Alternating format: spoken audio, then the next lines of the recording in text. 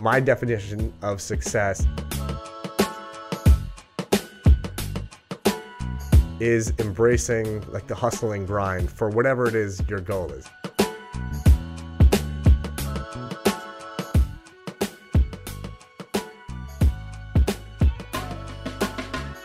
Okay, guys, welcome to the Dr. Mudgill podcast. I am super excited to have, I would say, the celebrity nutritionist in the house, Maya Fellner. Maya Fellner has so many letters after her name. I don't even know what all of them are. I was on your website yesterday, and there's like, I don't know, you have like 7 letters, which are like 3 advanced degrees. You are everywhere. I was at the gym on Saturday. I saw you on Good Morning America. You were on The Chew, I think, this week. Yeah. You're on Dr. Oz all the time. So I am very humbled that you made the trip out here from Brooklyn to spend the morning with us. And I'm super excited to hear your story, as I think everyone is. And I can't thank you enough. So welcome to the podcast. Oh my goodness. Thank you so much, Dr. Mudgill. I am ecstatic to be here. I think that you're fantastic. I appreciate that. Yeah, you are an extremely talented dermatologist, and you're my dermatologist as well. So that's how I know Maya, that, right? yeah. Yeah. So I have to put that out there. I mean, yeah, so you're great. And thank you so much for having me. I've been watching your podcast, and I'm so inspired by the stories that people tell, because I think it's just really relatable. And it's like, we all just want to share story and like be part of a larger community. So it's really gorgeous. You nailed it. I thank you for that. And thank you for watching. So, because you watch the podcast and you listen to the podcast, like one of the things that I like to do, just kind of kick things off, is you're incredibly successful. And I'm sure there's like a young person out there that sees you on TV and is like, oh, wow, this is like such an incredible woman. And, we're going to share your whole story and how you got to where you are. But what to you defines success? That's such a great question. I thought a lot about it. And, because my background is so diverse, and when I think about success, I can't just think about it in the context of myself. I kind of think about it in the larger community. And I realize that for everyone, it's going to look different. And so I measure my own personal success kind of on how I'm doing, how I feel about myself, how my family's doing, how my, smaller community and then a bit my larger community is doing, and the impact that I can make in those different areas. When I think about like the people that I work with and my patients, for some of them, success is literally just being able to make one consistent change and stick with it over time. And I think also really coming to terms with the fact that it's all a process, right? Everything that we do is a process, and it's about figuring out, how do I make these positive changes in my life and hold on to them and actually have them, be pleasurable. So that's some of the ways that I think about success. I think you nailed it. I mean, it's interesting because you're right. Like for everyone, there's like a different hustle or grind that they're going through. So whether it's like, you're trying to lose weight, or you're trying to quit smoking, or right. you're trying to like drink less, or, like in your world, there's probably a lot of that. Right. It's that embracing, for me, like success, and I've said this a bunch of times, it's embracing the hustle and grind of whatever it is your goal is, right? Yeah. So that pretty much just sums it up, and I love that because it's a different take on success. So but it's all ultimately, what I'm learning just by talking to so many people, it's all ultimately the same thing, right? That's right. So, which is awesome. And, you are such a successful woman. I like to start like from the beginning, basically, Okay. Just kind of learning a little bit about what made you who you are. So, where did you grow up? Are you from New York? Do you have large family, small family? Just give us a little bit of background on, what your roots really are. Absolutely. So I was born and I'd say partially raised in Massachusetts. I was born in Cambridge. And the time when I was born, it was a very academic town, and it was also a very diverse and multicultural town. Both of my biological parents are from the Caribbean. My biological father is from Haiti, and he was born there at the time when, my goodness, like the political regime was really, I'd say, volatile. And so his upbringing was kind of actually a story of true success. He grew up very, very poor. And he was actually able to come to the U.S. with the help of some families, and he studied music. He has 2 masters and a PhD, and he was the chair of the music department at Wellesley College. Oh, wow. Yeah, he's an extraordinary human. Holy smokes. Yeah, he now has a foundation in Haiti where he educates children who are age 5 until 7, 8, 9. and he educates them in its music, arts, and culture, and it's an extraordinary school. That's wild. Is he a musician? He is. He's an ethnomusicologist, and so he looks at the intersection of music, arts, and culture, and really believes that, that is kind of integral to who we are, right? Honoring all of those parts of ourselves. Wow.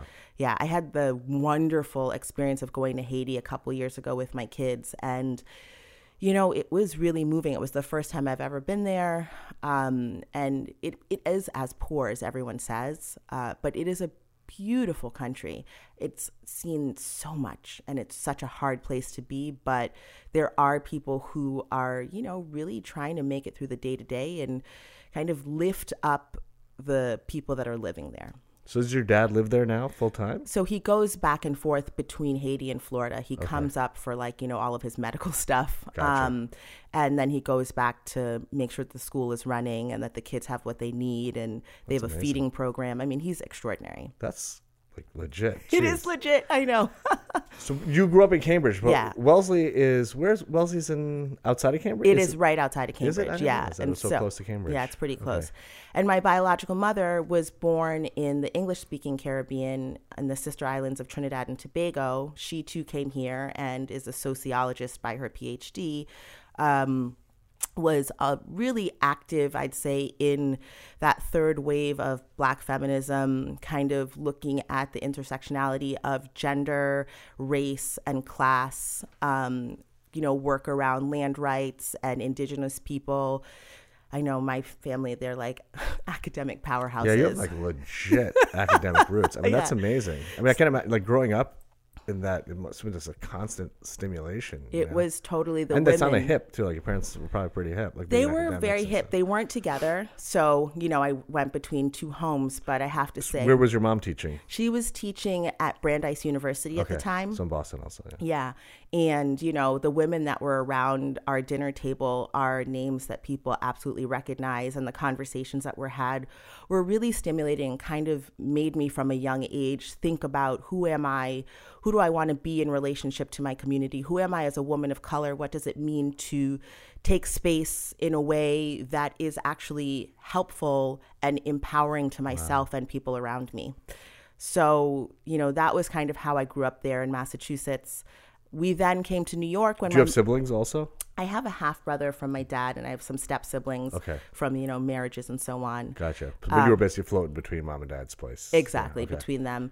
Majority of the time with my mom, and then weekends and summers with my dad. Not to dive into all the dirt and stuff. Yeah. But how old were you when your parents were divorced? I think I must have been 5. Okay. So if I look at that, yeah. So I was pretty young. So I grew up in a single parent household too, but Okay. my parents got divorced when I was less than a year old. So Okay. I had zero contact with my dad at all. Never met him, interesting. never spoken to him. Yeah.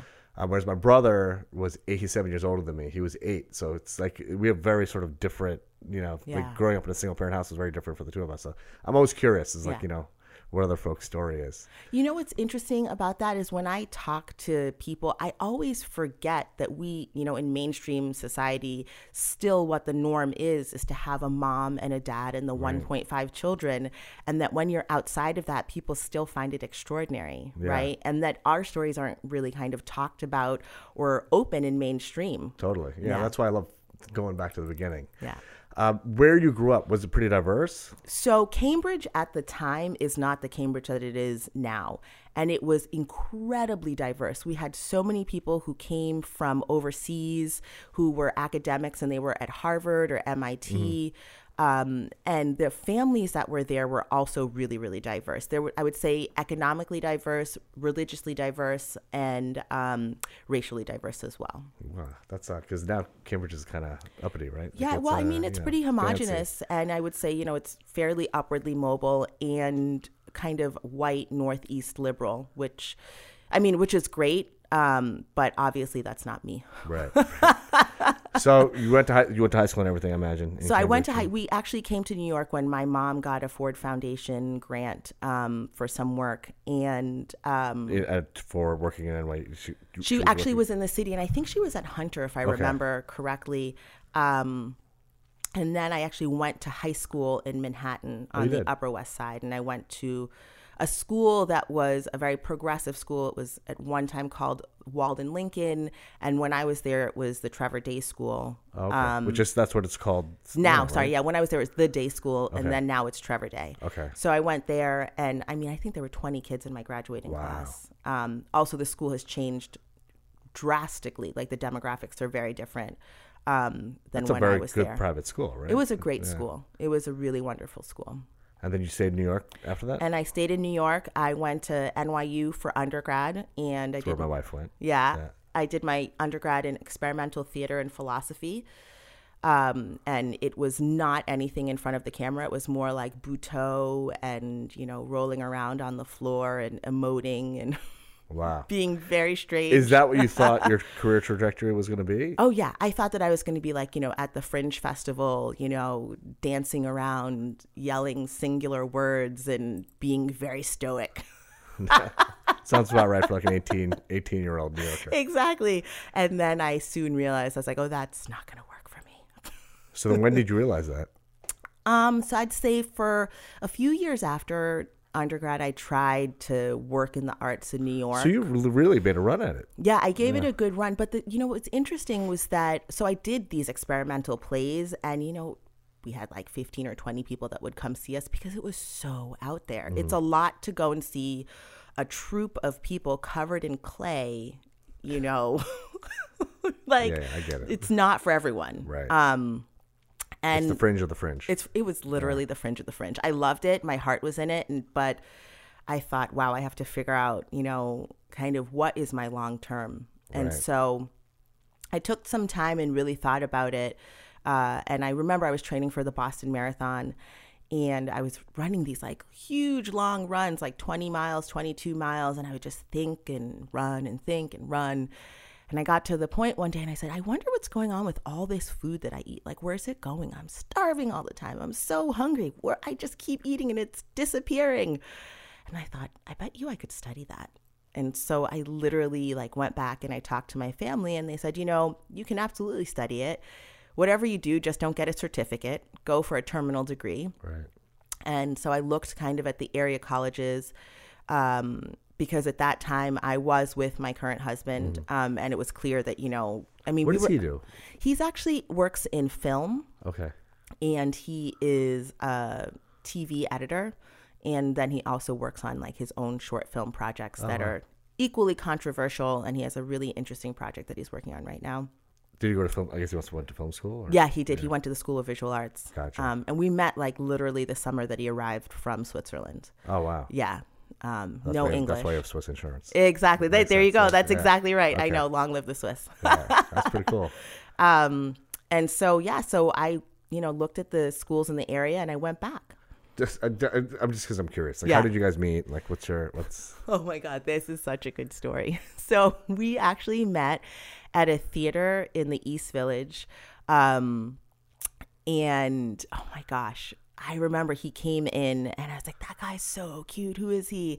He spoke no English, and he's like, really? Yeah, no English. And I was like, oh, he doesn't speak any English. I was like, well, that's neither here nor there. Right. And yeah, and it was I think I was 18. Oh, you guys have been together for a long time. How long have you been married for? We got married in 2002. Okay, so we got married in 2004. So. Okay, yeah, see, so same thing. It's longtime sweetheart. It's really nice, right? It's amazing. It flies by, though. Because we're our 15-year anniversary this year. I can't believe it. It's crazy. I know. It's nuts. 3 kids later, and but it's just like that. Yeah. So then you were with your husband at the time. You were trying to figure out what's going on. So you honed in on nutrition. Right. Or did you hone in on nutrition? I did. I absolutely honed in on nutrition. And so I looked at the NYU, I think Columbia and Hunter as the schools, and I think Brooklyn College also. And I decided on NYU because the program is clinical. Okay. And it's a clinical focus with people, right? So that was important to you. It was really important. I also didn't want to do long-term care, and I wasn't interested in research at the time. Mm-hmm. And so... So long-term care being working in a nursing home or something? Exactly. So you knew that even before you pursue the degree? Yeah, well, because if you go clinical and it's not long-term care, that gives you the opportunity to work in a hospital where you can get really great skills. And then also you could work in a community setting as well, which you get, the skills are unbelievable just because of the exposure. So how long is that whole program? So because I did my undergrad in theater and philosophy, I had 2.5 years of science that I had to redo. I mean, if you take sociology and like performative gay theater, that's not going to cut it. So you're taking bio. Exactly. Organic chemistry. You're taking organic chemistry too. That's a prerequisite. Mm-hmm. Wow. That's pretty physiology. hardcore. Yeah. No, we actually know science, Wow. And so, so I spent 2.5 years redoing all my sciences. And then, At NYU? Yeah, at NYU. It's like a post-bac or something? No, it was like the way that the program works is you can apply for the master's. And if you didn't do your undergrad in any science-based, medium, you just kind of add those classes in and then you take master's classes. Gotcha. So how long is that whole program? So for me, I want to say it was like 4.5 years, because then you have your internship that is, folded into that once you match. Okay. So it's like medical exactly. school kind of. And I did my rotations at Sloan Kettering. Okay. So that was, it was amazing. It was really amazing. So that's like, how old were you when this all went down? Oh my gosh. When did you start? So I went back, I want to say 2006. If my son, I'm trying to. So you were married already? I was married by then. Yeah. And you had a young child? And I did. No. Okay. I wasn't pregnant at the time. Okay. I had no kids at the time. And then I got pregnant during the program. Okay. Yeah. So, because I was 30 when I had Parker. Okay. So. How old are you now? I am 41. Okay. Yeah. Cool. I'm 43. So Yeah. Same wheelhouse. Yeah, exactly. Wow, that's amazing. So you had a child. It kind of reminds me of my friends during residency who had children during residency and stuff. So like the hustle is real. Yeah. But then this is like, whole other element of life that it's like, but especially having a newborn, it's exhausting. It was super exhausting. But you can't really take time off from school, can you? No. So what I did was I was completing my master's coursework. And so rather than applying for my internship, I completed the master's coursework in its entirety, which allowed me to stay home, you know what I mean, and have more of like an academic schedule. And then I went and did my rotation. So when I did my rotations, my son was 2. Okay. And that's a little better. You have a nanny and it's so much more manageable, and you have actually help and support as opposed to having to rush home. But I do remember taking some classes and like literally pumping in between. Yeah. I remember my wife, we were living in the city and she's a dentist, so she would kind of drive around to a bunch of offices. Yeah. And I'd literally be like talking to her while she was driving home, and you just hear the whoa, whoa, whoa. I was like, what's going on, baby? She's like, oh, I'm pumping. She's like pumping while she was driving and stuff. Yeah. You got to make it work, fit it in, you know? Yeah, but it is amazing. I mean, it really is like it's a hustle. It is a hustle, but you're very focused, right? Because it's like, first of all, you change your career. And second of all, you're kind of like, you know what? I need this to work. I want this to work. And then also my level of investment was so high. Right. It was so high. Which also, like, when you're older and you commit to doing something, there's a lot more at stake kind of too, right? So it's like, you got to make that shit work. Yeah, totally. Because, you're taking years of your life, like, and it's productive years. That's right. So when you were done, so you were probably, like 32-ish? Yeah, exactly. Okay. And then you do like, I guess an residency or something? Exactly. So like you do an internship, and then after the internship, you sit for an exam. And then, you pass the exam. And my first job was, I was a dietitian in a community setting, and they hired me, but they hadn't hired the rest of the staff. And, because I have this diverse background, I could do it all. Like I went in like bright-eyed, bushy-tailed, and they're like, yeah, folks are homeless, unstably housed, infectious disease. I was like, I've got this. I did not have it. Yeah. I was like, oh, big time learning curve. Wow. Big time learning curve. I mean, it's no joke when you have people with infectious disease in the city who are homeless and unstably housed. There's always a reason, a mental health condition on top of it. And then, they said, well, now you're going to become the program manager because you've been here and we haven't hired anyone else. And you can hire the rest of the staff. And, I had a soup kitchen, a food pantry. I had group nutrition education. I mean, it was a huge, huge learning curve for me. I never had been in housing where people lived in SROs. I'd never, What's SRO? So it's a single room occupancy. Like you go into a building and it's, 75 units and people have a room and then a shared kitchen. Oh, wow. And they're usually on food stamps, well, always on food stamps, and the food stamps don't ever last, and it's emergency housing and vouchers. And, I never, ever saw anything like that and didn't understand how you could prioritize nutrition when the primary needs weren't being met. Right. And so I just worked really hard to make my soup kitchen and food pantry as robust as it could be, to make sure that the meals program was great. And then also to focus that group nutrition education on things that were actionable for where they were. So what did you find was actionable for that demo? It's a very hard demographic. Really hard. These are folks that are just literally looking to have a roof or to get out of the freezing cold or whatever it is. And again, food is a secondary thing, right? Yeah. It's so what is actionable, would you say, for, what did you find? So we had to get great, really, I'd say, creative. And with a lot of patients, I would go with them to the grocery store for, to use their emergency food voucher. And we would do So how much money is that? So sometimes the voucher was $25. Okay. Which is, not a lot. Not a lot. Right. And so we would go and we would say, well, what can we do with this $25? What can we buy that are staples that you can have as dry goods or canned goods and frozen goods? So we were saying, let's not buy anything that's perishable with this. We're going to use your food stamps for dairy and cheese and eggs, and let's use this emergency voucher for frozen goods, rice, beans, things of that sort. So for food stamps, what is the denomination for that? So it depends on how many people are in the family, where you are, what your federal poverty guideline cutoff is. And usually my folks were getting somewhere in the range of $110 a month. Okay, which is also not a lot. Exactly. So, we worked a lot on budgeting. And then that's why I tried to make the food pantry as robust as possible, right? So if I could get in fresh produce and things like that, then they could get that from the pantry. Not have to use any of their funds for that. Exactly. Right? Wow. So, that's a pretty big task. It was real. I think it was one of the best educations that I ever received. And it really made me check my privilege. Right. In a real way. And I don't just mean economic privilege. I mean the fact that I had the luxury to sit and learn and think and ponder and really just, develop myself. Because when your primary needs aren't met, that's not happening. Yeah, but it's focusing on surviving. Exactly. You don't have time to focus on learning. Exactly.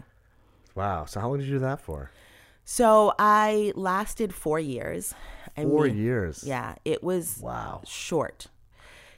Because it was I was working. That's a long time. I can't imagine. That's intense. Yeah, 4 years. It was very intense. And the hours must have been insane. They were. Imagine. Yeah, I was. And then, how many children do you have? I have 2. You have 2. So yeah. Did you have your second child during that period? I actually got pregnant with my second child during that period, and it was at that point that I decided that it was untenable for me to actually have a job like that, where I was working Monday through Friday, but then Saturdays and Sundays driving around to the food co-op or CSAs to pick up the extras so I could bring them into my pantry. It just, it wouldn't work with 2 kids. And that's when I said, all right, I'm going to work on my own. And I continued in the same vein. So I worked with the Department of Health doing nutrition education still for people with HIV/AIDS. And then I started working in the housing projects where I would do group nutrition education kind of focused around chronic disease. Were those well attended? When you would set something up, for a group? So it was with another, we had a physical education component. And so it was a 12-week program. And we would go directly to the community center. So, folks they just came downstairs. Right. And they were well attended. It was hard. Again, similar population, right? So you have someone who has uncontrolled hypertension and they live in a neighborhood where, you can't find a piece of fruit or a vegetable to save you, much less a packaged good that has anything but added sugar, salts, and fat. Right. It was an uphill battle. Right. Yeah.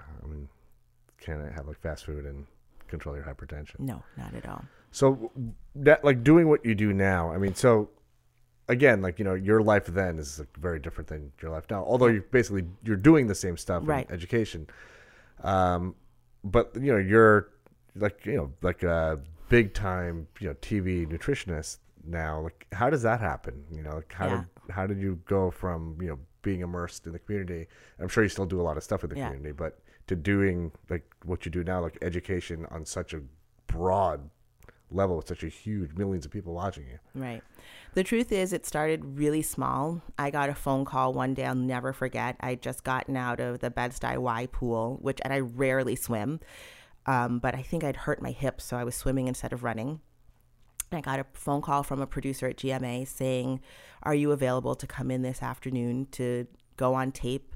A new study came out about kids and nutrition, and we'd love for you to talk to Mara Schiavocampo about it." And I said, "Oh my gosh, first thing, I just got out of the pool. I'm a Black woman. My hair. Yeah. What am I going to do?" And I was like, I can make this work. And I was like, all right, I'm going to go figure out my hair. And then I was like, oh, and I have to read the study. Oh, and I have to pull it together. Ran upstairs to my neighbor. At the time I lived in an apartment building, who was a designer. And I was like, I need a dress. And, you know, got this super cute dress. And the car was in front of my house. So they came to pick you up. Yeah. But how were you on the radar? So I think they'd been watching me like on social media, because I would post like random things on Instagram, like, you know, here's my salad and here's some nutrition education. I mean, your Instagram is popping. Yeah. Like, you know, you have a lot of great. I love watching your stories and stuff. Yeah, when you're cooking up a meal for the kids on Sunday morning. Right, exactly. Yeah. I know we literally had dandelion greens this morning for breakfast. Amazing. And a duck egg. And so, so I went in, and, you know, I think because I don't take myself so seriously, you know, and because I have so much respect for other people's stories, I really aim to be thoughtful when I'm on air and like connect with whoever I'm talking to. And Mara Schiavocampo is an extraordinary journalist. And, you know, it was a great segment. It was like a really good first taping segment. And they were like, nice job. We'll stay in touch. And from there, How long ago was that? Oh, let's see. I want to say it has to be somewhere like maybe 4 years, 4 or 5, something like that. And they said, we'll stay in touch. And so then, you know, I did a bunch of taped segments, and the segments got longer and more robust. And then I got another phone call, and it was a Bring Your Kids to Work Day. And I think this was 2 years ago. And they said, would you and your son come on? And it's GMA, Bring Your Kids to Work. And it's like live streaming through their Facebook page. And I was like, sure. And I remember I brought my son with me, and we were on together. And it was like this huge like tray of candy. And they were making candy sandwiches. And then I was talking about like healthier alternatives. And yeah, so we went on together. And then from there, I started doing the live segments.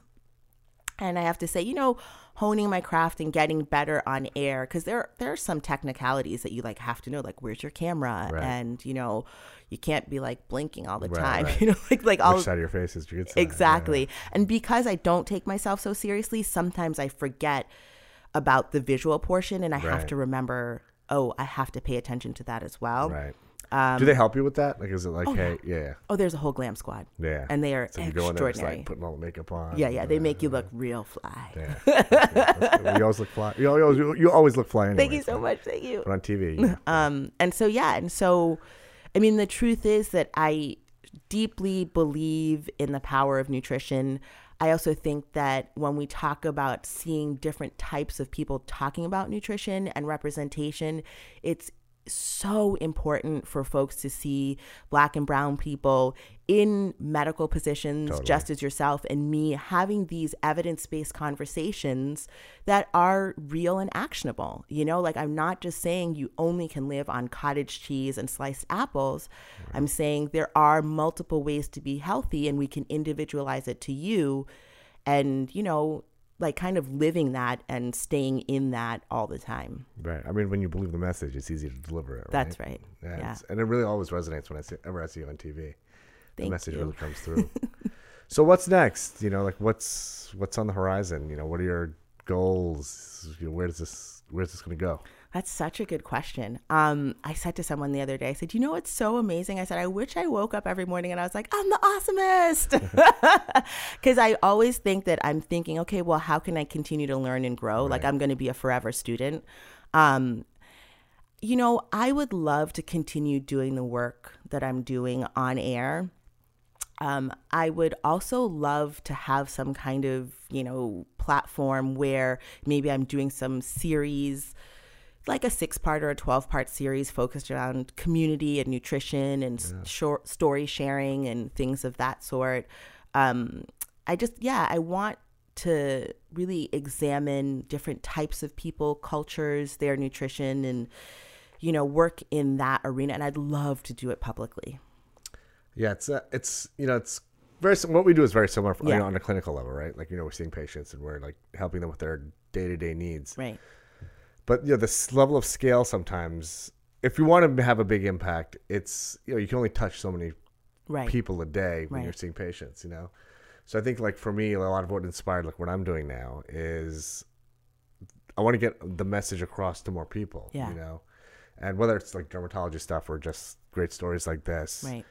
It's sometimes like when you're in the grind and like, I've been doing it for like 10 years in my own private practice. It'll be 10 years in 2 days. Oh my goodness. Congratulations. That's a huge milestone. Yeah. It's really exciting.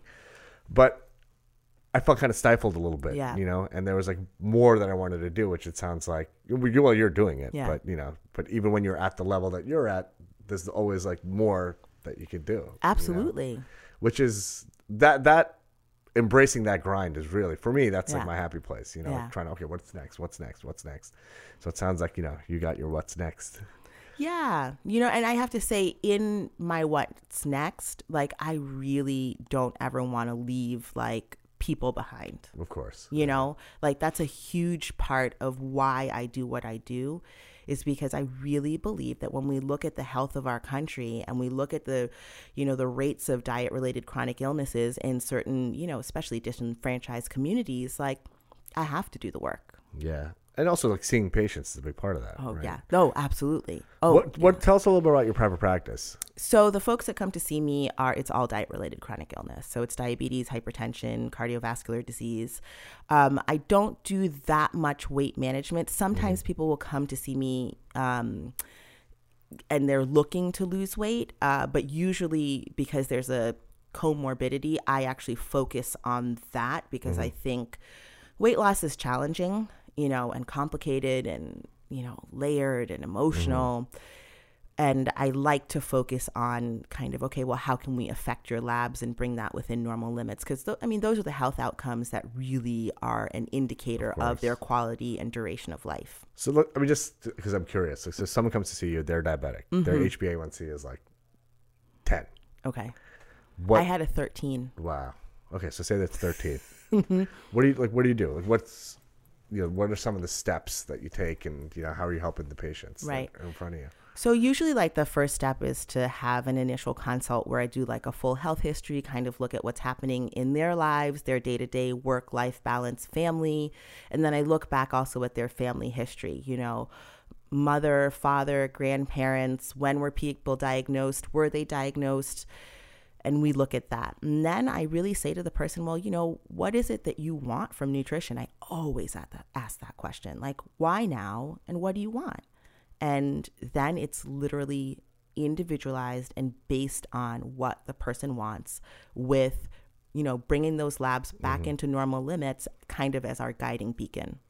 So is it like, just to kind of get into like the nuts and bolts of it a little bit. So is it, okay, here, like, you got to cut out these carbs and, you got to go eat these, like 6 ounces of chicken breast or whatever. Is there like a specific? So usually what happens is I ask the person to kind of keep track of what they're eating for me. And, like using an app, or? They can use an app. Some people like paper and pen. I can be very flexible about how they chart their intake, with the knowledge that self-reporting nutrition data is not always reliable, like fully understanding that, right? Also knowing that when you ask people to self-report, they automatically modify what they're eating because they're now paying attention. Right. So we take a look at that. Kind of. Right. Yeah. We take a look at that, and then we think about like really basic stuff, like how often are you eating out? What are you eating when you eat out? Okay, how do we shift the ratios of what's on your plate? What are you having as your snack? Are you just having fruit alone? Do you need to back it up with a protein as well as a plant-based fat? Like some of those things. Because what I found when we tell people, okay, you have to cut out X, Y, and Z, they're not likely to be 100% adherent, and then they feel so guilty. Right. And it's like setting yourself up for failure, basically. Yeah. And I say, like, what we want is to really influence sustainable change that you can, like, feel good about. Because, like, if I tell you, all right, you can never have any carbohydrates ever again, number one, that's insane, right? Because there's carbohydrates in fruits and vegetables. But, you know, if I say that, people are going to be like, I'm not going to work with you. I'm not coming back. Right. Because all I do is just feel bad about myself. And so I really try to say, all right, well, what can we do that fits into your life that is, like, realistic? There's so much psychology and everything, right? It's amazing. It is. And I actually work with a number of really good therapists, like great therapists. Really? Oh, yeah. Because I'm a dietitian, right? And so there is some behavioral work that I do. But at the end of the day, you know, food is everywhere, and we all have to eat to live. And once you start to modify and shift some of those things, for some people, a lot of emotions come up. And I feel like that's best dealt with and unpacked in a safe therapeutic setting. Yeah, that's well said. Yeah. It's true. We could all benefit from a therapist. Oh my gosh. I know. Well, I could keep you here all day. Me too. It's so fascinating to talk to you. And it's amazing. Like, I know you as a patient, but like when you really, but I always like loved you and thought you were cool. We had a cool dynamic. Yeah. But when you really get to like sit down and talk to somebody, it's just so much cooler than, you know, you really learn about somebody. And I really feel like I got a pretty good insight into like what makes you tick, and I love it. Well, thank you so much. I mean, I think you're extraordinary. What I have to say really quickly is the way that I found you was, I'll never forget reaching out to a friend of mine. I said, you know what? I really need a dermatologist who understands my skin, you know, as a woman of color. And she's like, I know the person. And she's like, and you know what else is really amazing? He can deal with everybody's skin. And I was like, sign me up. I love it. So, you know, I think that speaks mountains to you that, you know, I have friends who were, you know, 40-year-old white men, and I have friends who were 53-year-old women of color who are coming to see you. I mean, I think you really serve the whole patient and understand us where we are and like meet our needs and keep us looking good. Well, I appreciate it. That's the goal. I will close with one thing. So a lot of what I'm doing now, like all the Instagram stuff and, you know, all the PR stuff. Yeah. I have to thank you actually for it because, you know, I don't know if you remember, but we like sat down and I was like, told you what my dreams really were. Yeah. And it was at a time in my life where I kind of felt like I could offer so much more. Right. But I just didn't know how to do it. And, you know, you really helped me out a lot. Oh my goodness. I'm very grateful to you for that. Oh, thank you so much. I also want you to just plug your Instagram because it's ridiculously good and everyone needs to follow you. Thank you. So where can folks find you? Yeah, so folks can find me on social at Maya Feller RD. Okay, and seriously, subscribe. It's awesome. You got to follow Maya. It's really, really good. You. She cooks these amazing meals, you know, and it's just fun watching you, like, you know, from beginning to end, like with the prep and, you know, the final product. I love Sometimes it's hilarious. There's a show right there, I'll tell you. It's really, really good. But thank you so much, Maya, for joining us today. And this is going to be, I think folks are really going to be inspired by this podcast, and I appreciate you making the effort to share your story. Well, thank you so much for having me and bringing me out here. This has been awesome, and you're fantastic. Thank you. All right, guys, that's a wrap. Thank you for listening to the Dr. Mudgill podcast. You can find the corresponding video to this podcast on YouTube, Facebook, and IGTV. Let's get it.